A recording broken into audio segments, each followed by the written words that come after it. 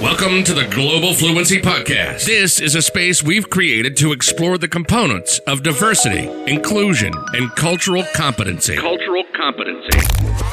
And all of the ways in which these components present themselves in our professional and personal lives. Be it language, culture, socioeconomic class, gender, race, ability level, age, or so many other identifiers. Everything begins with a conversation. Join us in this space where we seek to empower, educate, and uplift by creating authentic conversations on issues that affect us every day in every way. We look forward to you joining us in our discussions with everyone from thought leaders, diversity and inclusion strategists, students to CEOs in the corporate, education, and nonprofit sectors. Let's discuss how we can better understand differences and leverage commonalities. Let's do away with political correctness, explore ideation, build community, and create allies. Let's start an authentic conversation. This is the Global Fluency Podcast. And this is Bertine Crevecoeur West.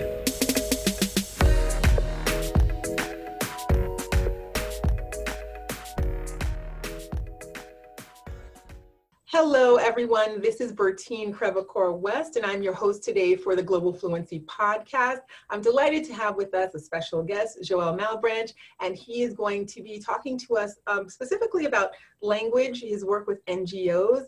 And so, Joel, I want you to say hi to our guest. Welcome to the show. Hi, everybody. Thanks for having me. Absolutely, absolutely. So thank you for being on. And so I'm going to share a little information about you with our listeners. So Joel has experience working in and implementing humanitarian projects throughout Africa, Latin America, and the Caribbean. He worked in the Central Plateau of Haiti post-earthquake and during the cholera epidemic. Joel has experience in program management, partner coordination, and radio hosting and production. He is also of Haitian descent and is fluent in French and Haitian Creole. He obtained his bachelor's degree in international relations and French from Connecticut College and holds a master's in international affairs from the New School. So, Joel, say hello to our guest and tell us a bit more about yourself and the work that you do.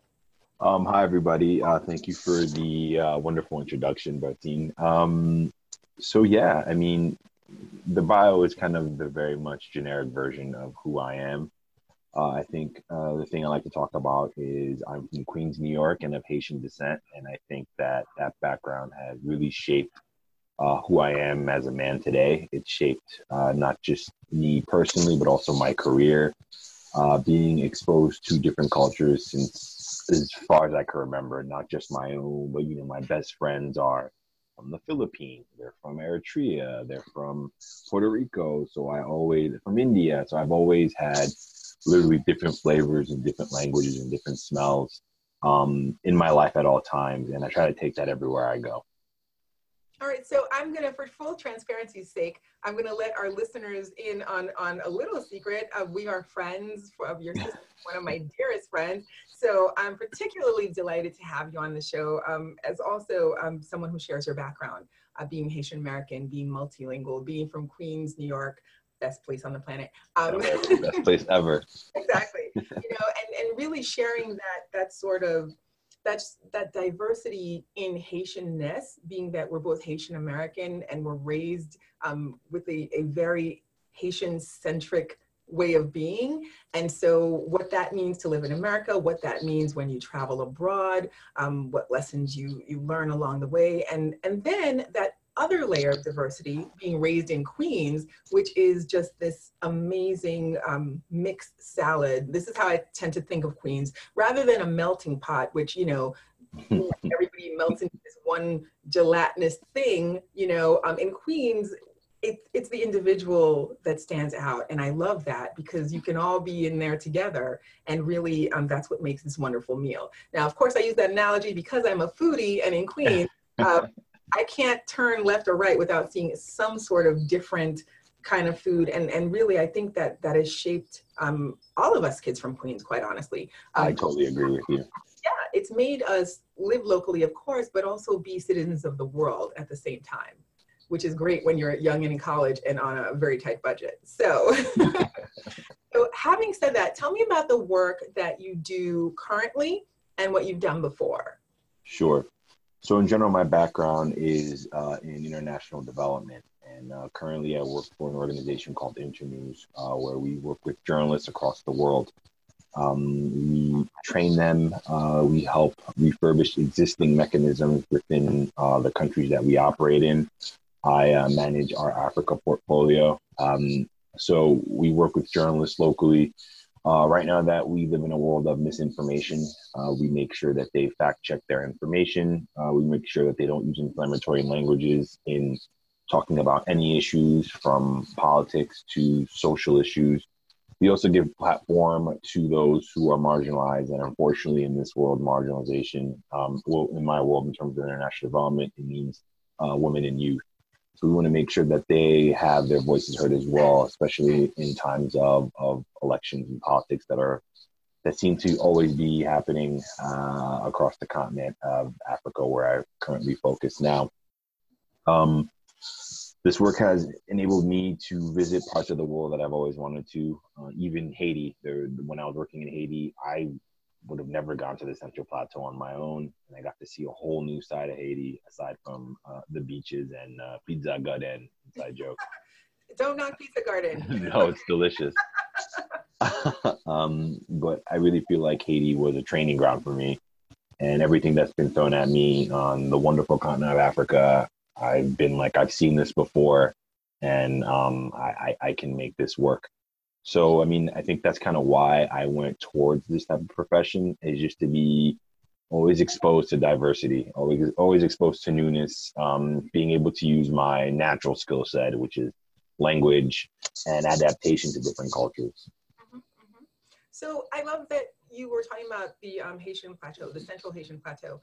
And so that is definitely not tourist Haiti, right? No, it should be. It can be, but as of now, no. No, as of now. But that doesn't mean that that won't change. But I do love being able to experience a country, you know, that is our country, as well as the United States, of course, but experience that other side of us, of our heritage, but in a way that we've never been able to see before. You know, and one thing I know for sure, and I know this about you as well, growing up, our families ensured that we did return to Haiti, that we were, you know, ensconced in the culture, the language, the people, because it was important for us to have as our foundation living here in America, right? But to see Haiti in a very different light, to see Haiti as a non-tourist, that had to be impactful in a major way. And I remember just seeing parts of Haiti myself that I wouldn't have gone to because I didn't even know that they existed. I just thought Haiti was what my family took me to, right? And so how did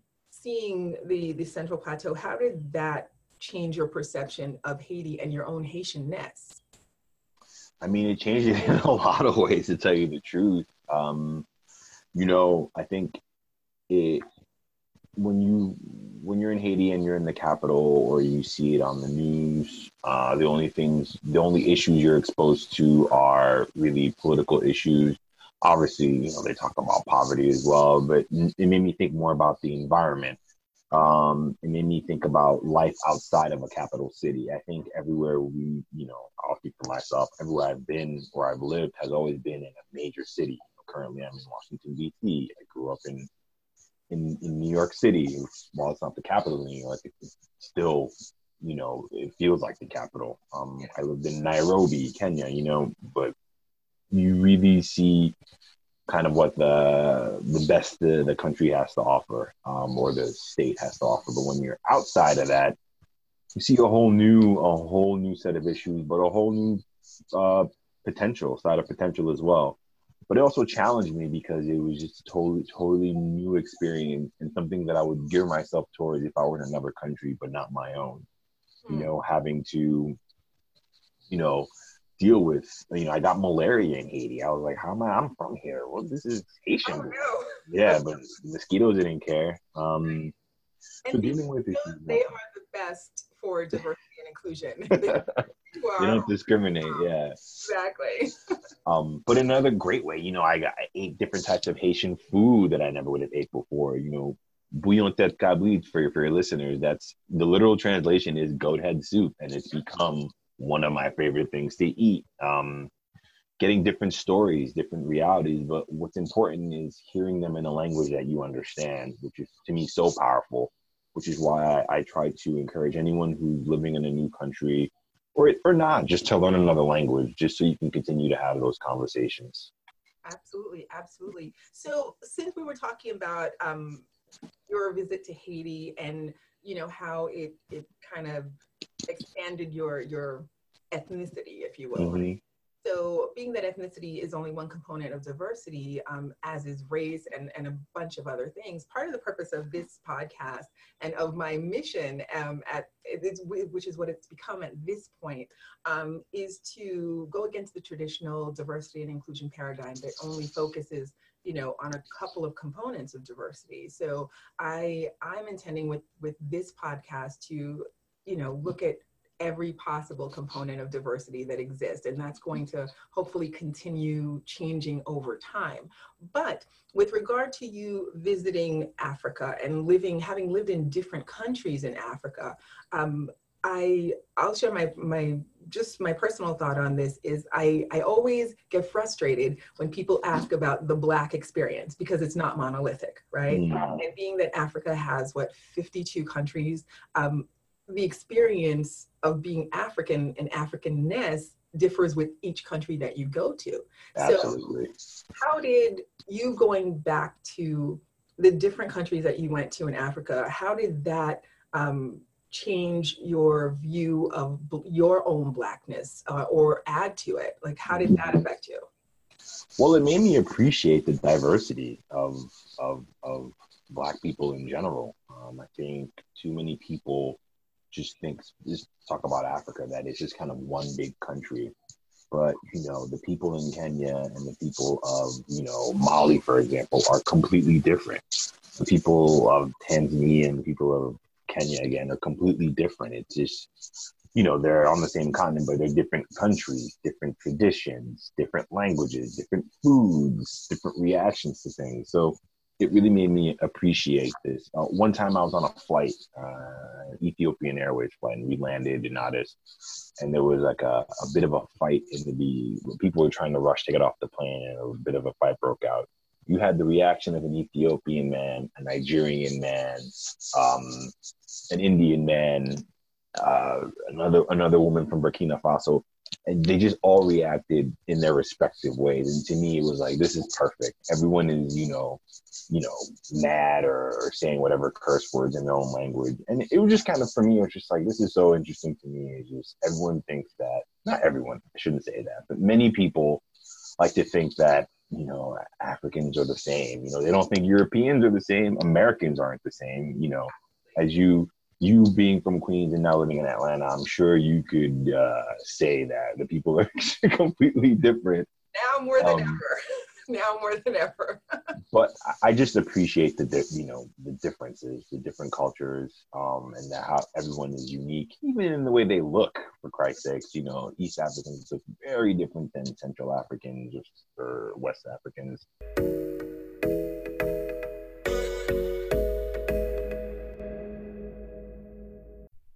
Now we would like to take a moment to thank our sponsor. Westbridge Solutions is a professional training company focusing on diversity, inclusion, cultural competence, and soft skills trainings. Westbridge Solutions offers a variety of innovative training courses, both in person and online, live and self-paced. Their clients include corporations, government organizations, healthcare organizations, the nonprofit sector, universities, and individuals such as yourself. Through their rigorous training programs, trainees learn to understand differences, leverage commonalities, and achieve organizational, professional, and personal actualization. To learn more about Westbridge Solutions, please feel free to visit their website at www.westgrouptraining.com or follow them on social media on Facebook and Instagram. Westbridge Solutions, empowering professionals for success.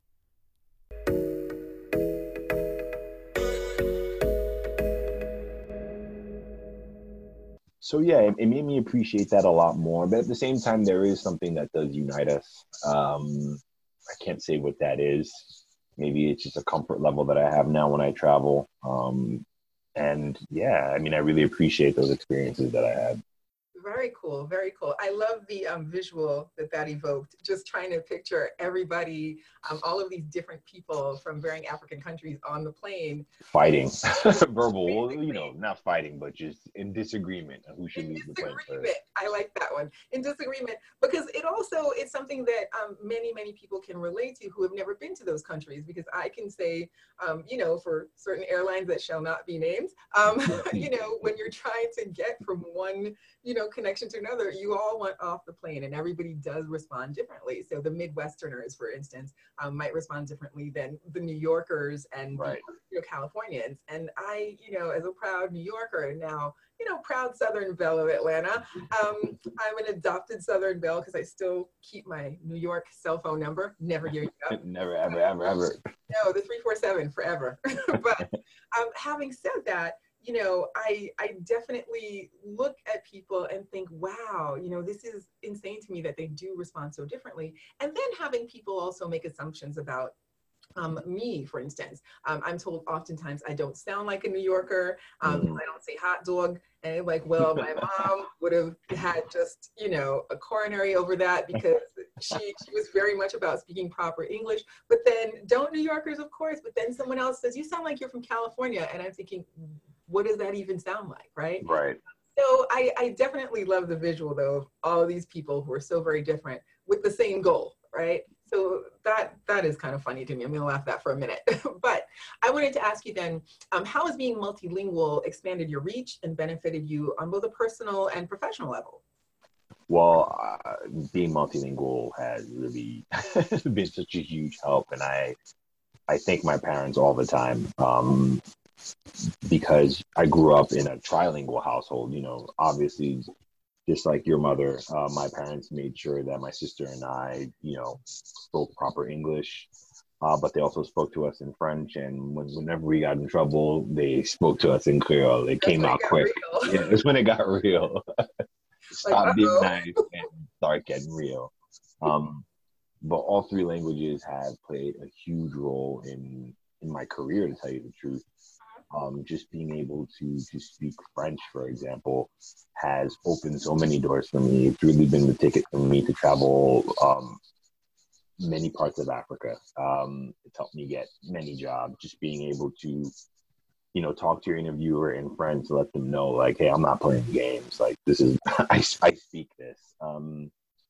And also just, you know, I've tried to learn, you know, Spanish. I know a little bit of Portuguese, but French really helped that because all these Romance languages kind of have a lot of things in culture. Have a lot of things in that are the same in terms of rules. Being able to hear if someone's talking about you. One time, I was at an all-you-can-eat Pizza Hut with. No story starts out well that way. I know, right? I know it ends well, but and there were two Haitian men talking about me and my friend and his parents, who, you know, we kept eating. It was all you can eat pizza, and I hear them talking about us. And I waited all the way until the end to tell them that I understood what they were saying, and they, you know, their mouths dropped. Just anyway, people, you know, just it could be as simple as being able to help someone who's lost in the street. How do you get to, you know, 42nd and Madison? You know, you tell them in French or Creole or whatever to go this way, to go that way. So it's just opened not just career doors, but also just friendship doors for me on a personal level. So, and I don't plan on stopping with just that. When I was living in Kenya, I took 2 years of Swahili, and even though I would say I'm at a fourth grade level, so you can talk to the fourth graders. Exactly, and I could, you know, ask where the bathroom is. I could order food. But I just think it's just learning more languages in general. You know, when I have kids, I want to make sure that they speak as many languages as possible. Absolutely, absolutely. I feel like you were describing my reality, minus, you know, the buffet. But it was a long time ago, though. Now I probably wouldn't. It was last week. I wouldn't make it. That's okay. I won't blow you up out there. But listeners, it was a long time ago.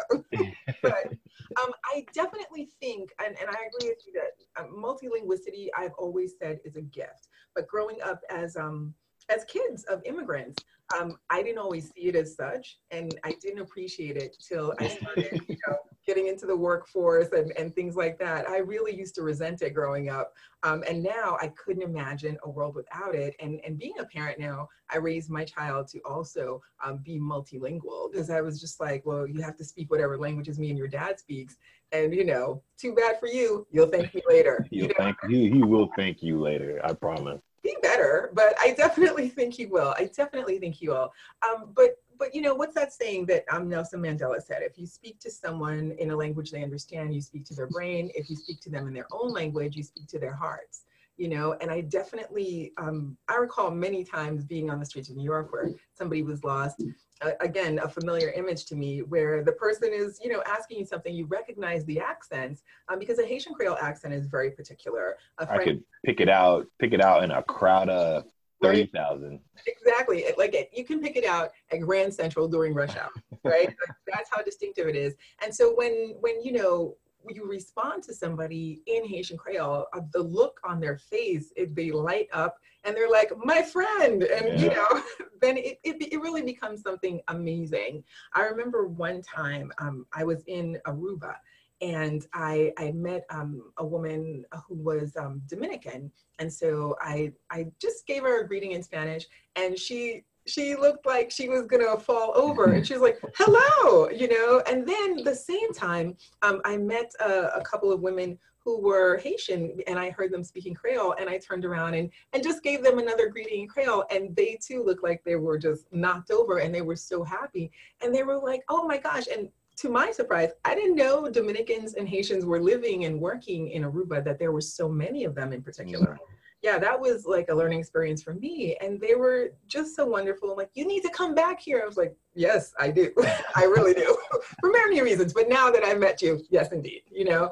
But that's me plugging in for vacation time. But having said that, then, you and I, we were exchanging some messages about, you know, language and, you know, using a national language. So with regard to language and the dissemination of language, based on your experiences, should countries disseminate information in a national language or in the local vernacular? Because that can be, you know, being that your position right now is to empower journalists to spread factual information, and that information has to be given in a form that's palatable to the people they're giving the information to. So what are your thoughts on this? I think it should be given to in all languages. In many of the countries that I work in, or we work in, we have a news bulletin. We have it in as many languages as we can. So it could be in a national language and at least 2 vernacular languages. So the vernacular languages always outweigh the national language, excuse me. As you said, it's very important that everyone understands the pertinent information you're trying to give out. So if you're giving information about anything health related, you want people to understand. And I definitely think that the vernacular language should take priority over the national language. Furthermore, in certain countries, I'll speak of Haiti, and this is, you know, I'm only speaking for myself. I definitely think that Creole should take precedence over French. I mean, French is Wikipedia in Haiti. I think the national language is French and Creole, but I think it should be Creole and then French and even English, because for me, I'm not an average Haitian, meaning, you know, I come from a family with means, by means saying that my parents were able to put a roof over my head and, you know, pay for my high schooling. College, I was on my own, but high schooling, they paid for that. Yeah. Well, it was half parents, half Sally Mae. But I just think that if an average Haitian who speaks French, what kind of comparative advantage does that give them? They only can get a job in Haiti, but their neighbor to the right of them, so I guess that would be to the west, the east, excuse me, they speak Spanish, and the countries surrounding them speak Spanish, and then you have the U.S. in the north where there's English. I just think that countries in general should look at what language gives their people a comparative advantage. You have Rwanda, for example, that was speaking French, and then Paul Kagame, their president, has changed that to English. Because if you look around the countries that surround them, the majority of them speak English. with exception to the DRC and Burundi. But I'm all about giving people an advantage to better themselves and understand information. Sorry for that long-winded answer. No, it's a podcast. That's what we like. But I definitely appreciate that perspective because, like you, raised speaking French and Creole. Literally, even though I was born here, French was my first language. I left the U.S. when I was 2 months old, came back when I was 2 years old. And in Haiti, you're in school, literally, if you have the means to go to school, you're in school earlier and you're in school longer than you are in the United States. So that's big fun. On another note, but having said that, I couldn't start kindergarten in the US until I was 5. And in Haiti, you are in kindergarten at that age, you know? Right. And so I guess it's comparatively speaking, it's nursery school, but it's still, you know, it's rigorous. So, you know, you're expected to know your ABCs and all that good stuff. Right. So when I came here, I literally had to wait 3 years before going to school. So to add to that, my babysitters, my very first ones were Cuban and Colombian. So my world as an American consisted of everything but English. Right. So how do you grow up as an American who doesn't speak English? And my answer is like this, you know, Right. And then you show a picture of yourself or something. But, you know, I always thought, you know, I was really fortunate in that sense. And you know, we really are, because we are given mobility. Multilinguality is a gift, and it allows you to go someplace and speak to people in a language that is their language, right? So I always used to say, I never get lost in the Bronx, never gonna get lost in Queens, you know, because you're gonna speak to somebody about something, you know? But with regard to that, I do like what you were saying about changing the national language, because it is, I'm a fan of French, but I do believe, as a Haitian American person, it is our adopted language. And so, you know, Creole is our, you know, c'est langue natif natale nous. It's Exactly. our non-Creole speaking listeners out there, it's our native language, you know, but when you say it in Creole, it's got kind of a deeper meaning than that, right? But so French is our adopted language, but we have to think about our population and how a majority of Haitian people do not speak French, but they speak Haitian Creole. And of course, there are reasons tied to that, you know, colonization, upward mobility, you know, certain advantages that keep a majority of the people outside of that area of success that they can reach. It keeps them localized, and it doesn't allow them the freedom that they would necessarily have if they speak French as well. So I think, Absolutely.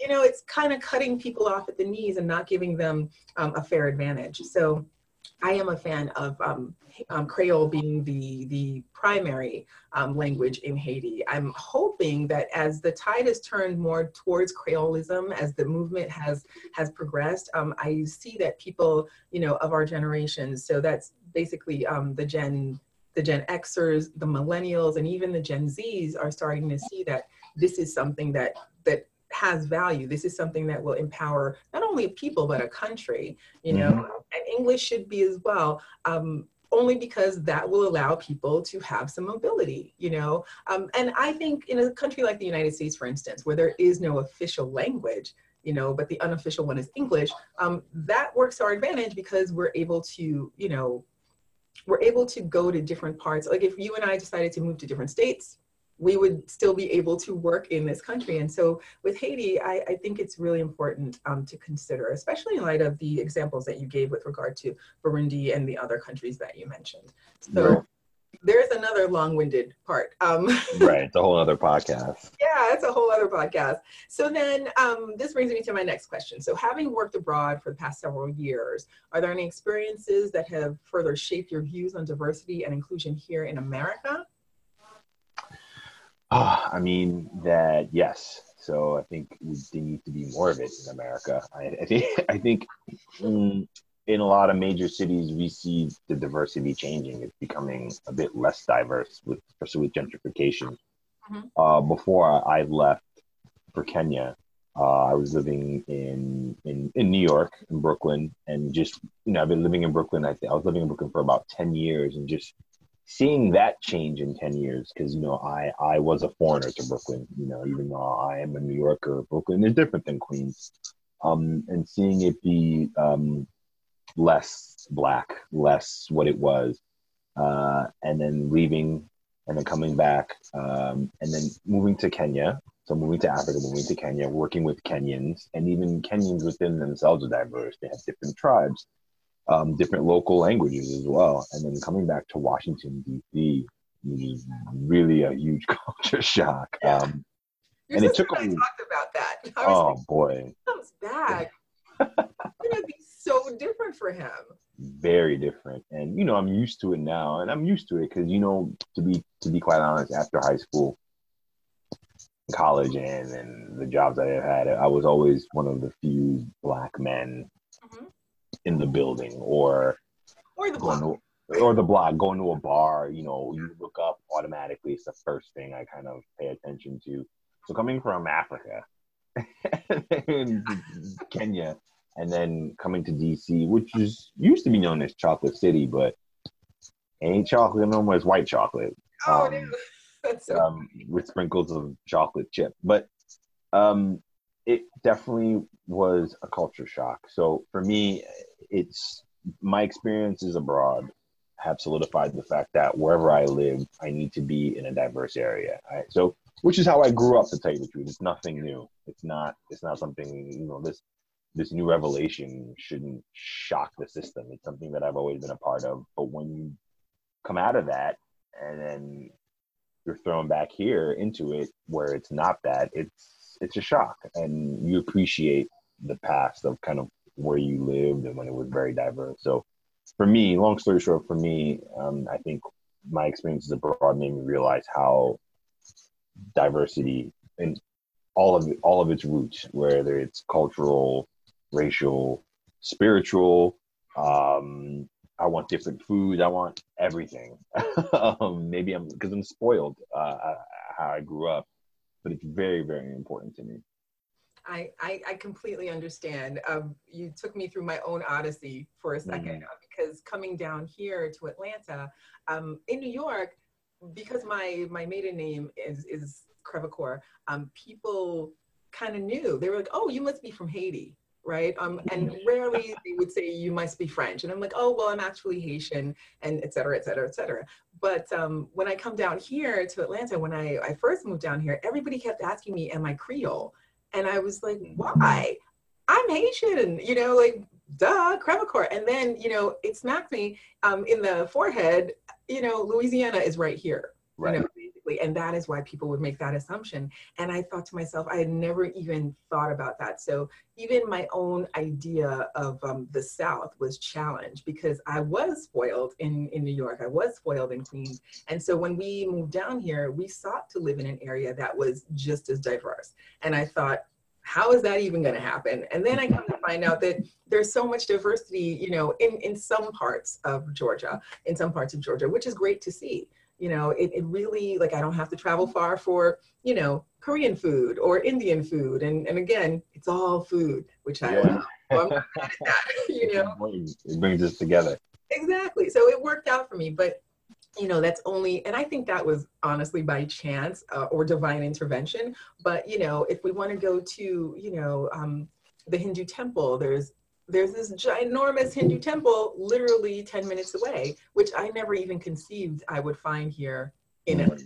Like, that blew my mind. So I think, even as somebody that's considered a subject matter expert in diversity, there's still stuff that I'm learning all the time. And I'm so thrilled with that journey, and I would equate that to when you went over to Africa and you were visiting these different countries and living there. So visiting is one thing, but I think living there, that's just a daily dose of diversity, Absolutely. Absolutely. Just the way how people operate. Yeah. Yeah. Like, I just think that I love how that has shaped you to do the work that you're doing here, and to continue to have that conversation with countless people. I think it's very empowering.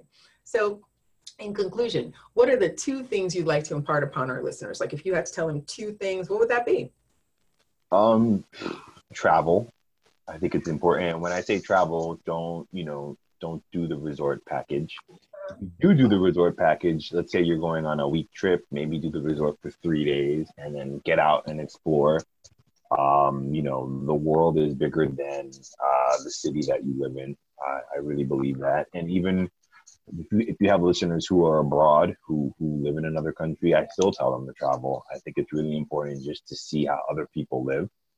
I also think it's important to learn another language. There's so many ways you can do it now. There are books on tape, even watching television with, if you watch Netflix and you put on closed captioning in Spanish, I think it's really important.